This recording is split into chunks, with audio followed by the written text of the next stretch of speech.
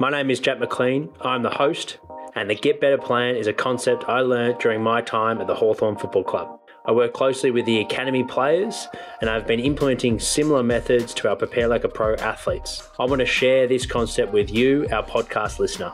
So you might be thinking, how does the Get Better Plan work? Well, each month we review and reflect each athlete's development and work out what is the bottleneck of their physical development, i.e. what is the one thing that is really letting down them to play at their best potential week after week. From there, we pick one lifestyle focus, for example, getting to sleep by 10 p.m, 5 days a week, and a physical focus, for example, bringing max effort to the key lifts in their gym program. From there, each athlete join me live every week at 5 p.m. Sundays, and I present on a certain topic. The athletes journal their learnings and implementations and reflect each week on what worked and what didn't for their Get Better Plan. These presentations are recorded for the athletes that missed the presentation, and I want to share some of the content to you, our wider podcast community. If you're new to the podcast, every week I interview leaders in the AFL and high performance industries live on our YouTube channel. We drop an inspiring and educational podcast every Tuesday and Friday. And on Sundays, I host a live Instagram Q&A answering all questions that were sent to us via direct message or email through to us. So if you're struggling with increasing your muscle mass, lowering your 2K time trial, or perhaps struggling with improving your 20-meter speed time, send through your questions to our Instagram or email us at jack@preparelikeapro.com. Let's get into today's episode. I've done a presentation before on managing stress, so more looking at managing your life outside of football. This is more specific to mental preparation for sports performance, for football performance. So it's a little bit different to stress management. They do intertwine, and there are some similar themes, but there's also some different topics that we'll discuss. And it's quite an interesting topic. It's one that I've definitely found interesting since working sport over the last sort of 6 years in elite sport. There's many different ways to go about it. So you can definitely skin the cat in plenty of different ways when it comes to mental performance. There is no one way. Everyone's completely different in this space, and what works for one person certainly won't work for another. So it's like a lot of the stuff that I've recommended, important to experiment in the off-season, pre-season with this stuff. Try it on yourself, give it a go for a few times before canning it. And then over time, you just refine your own mental preparation. It isn't all about the warm-up and what then leading up to the game on game day. It's actually a good mental preparation for an elite athlete will start pretty much on Monday. So if they played a game on Saturday, Sunday's all about recovery, mental and physical, so getting away from the game and enjoying other facets of life. And then Monday there'll be some review of the game. There'll be some active recovery, massage, getting into the pool, yoga, a mindfulness session with the psychologist. So it's all about resetting, particularly if you've had a hard loss on the weekend or a poor individual performance. It's a matter of resetting your headspace, resetting your body, and getting back on the horse, so to speak. Because football is such a long competitive year, you really have to go week by week in your mental preparation. You don't want to think too far ahead, otherwise you sort of catch yourself being distracted. So it's all about resetting on Monday and then that allowing for a good quality session on Tuesday. So Monday is quite a good indicator from a performance point of view on how we're going to go, on what the energy is like for the group, and also as an individual to focus on making sure you're getting that reset right. And there's many different strategies that you can do to do that. But it's important to take away from this message is that your preparation for your next game shouldn't start on the morning of that game day. It should start on the Monday leading into that game. So you start preparing yourself for the following game. These are the 4 topics that I'll present on today. So leadership, definitely a firm believer that everyone is a leader, and you'll have your own way of leading. And we'll just go into some qualities around leadership in what I've noticed that good leaders do well in sports performance. Perspective, I think this is a really important topic at the moment for those experiencing lockdown, and you may have found your perspective, your outlook on life has changed since the start of the year because there's been some conditional changes to our environment that's been out of our control. So I think perspective is a good thing to look into this year, and we've all had different experiences with that. Confidence will be one that we'll look at, so performance confidence as well as self-confidence, and it should be 4. I've doubled up there. So number 4 will be mindset. We'll finish on mindset and some different strategies that you can do to improve your mindset in different conditions, particularly challenging conditions, and focusing on areas that you can control to keep your mindset in check and helping you to perform rather than working against you.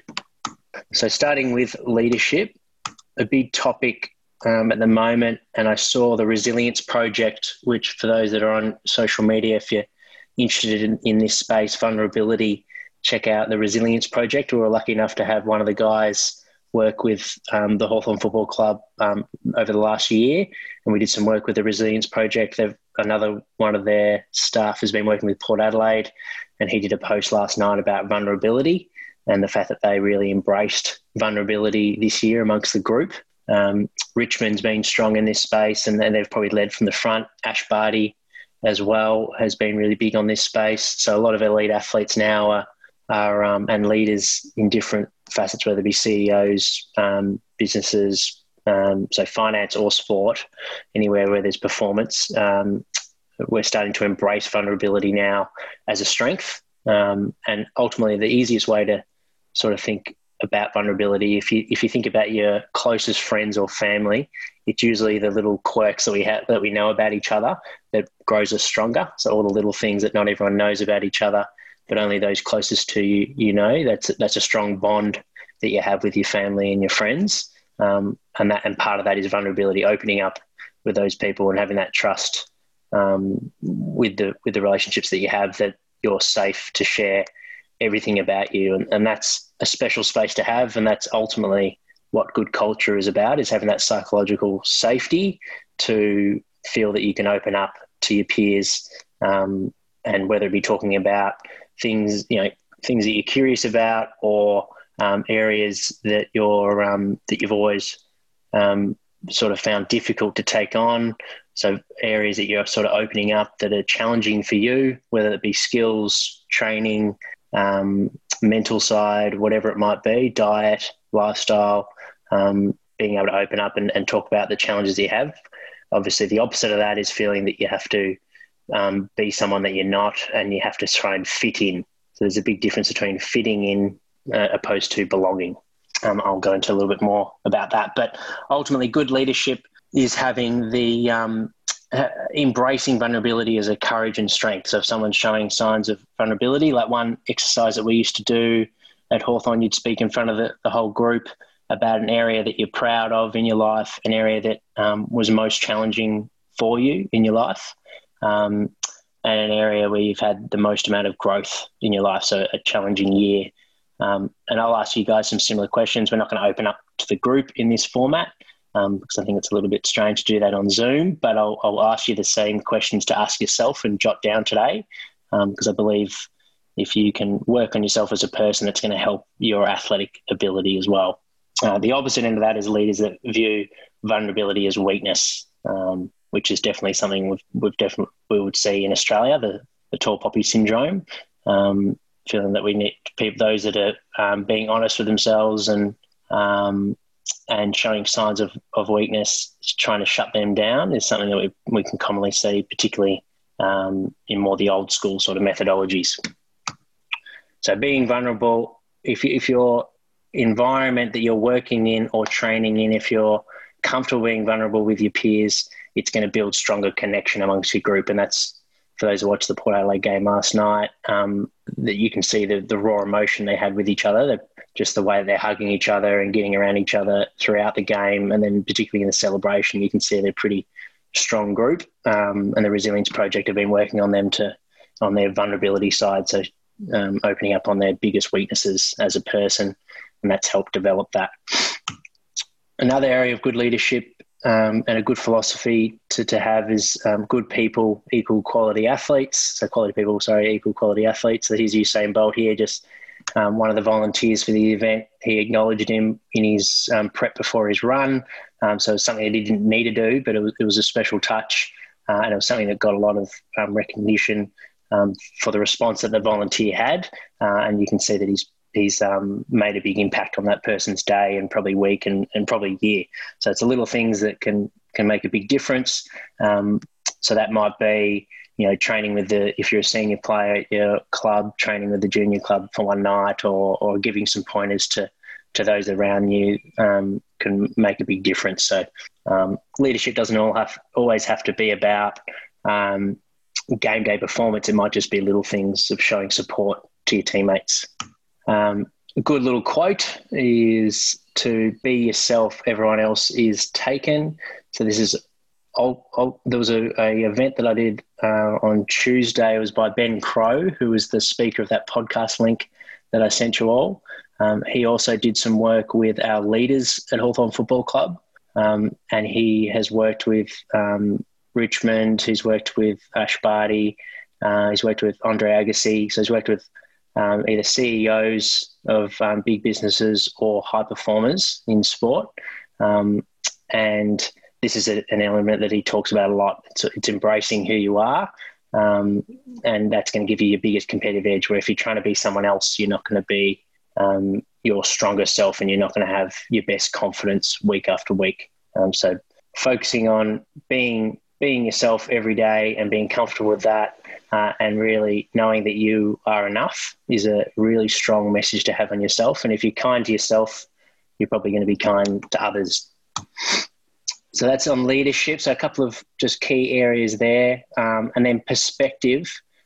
So one psychiatrist and a neurologist that has plenty of quotes, and I'll just add in a few to help our awareness around perspective.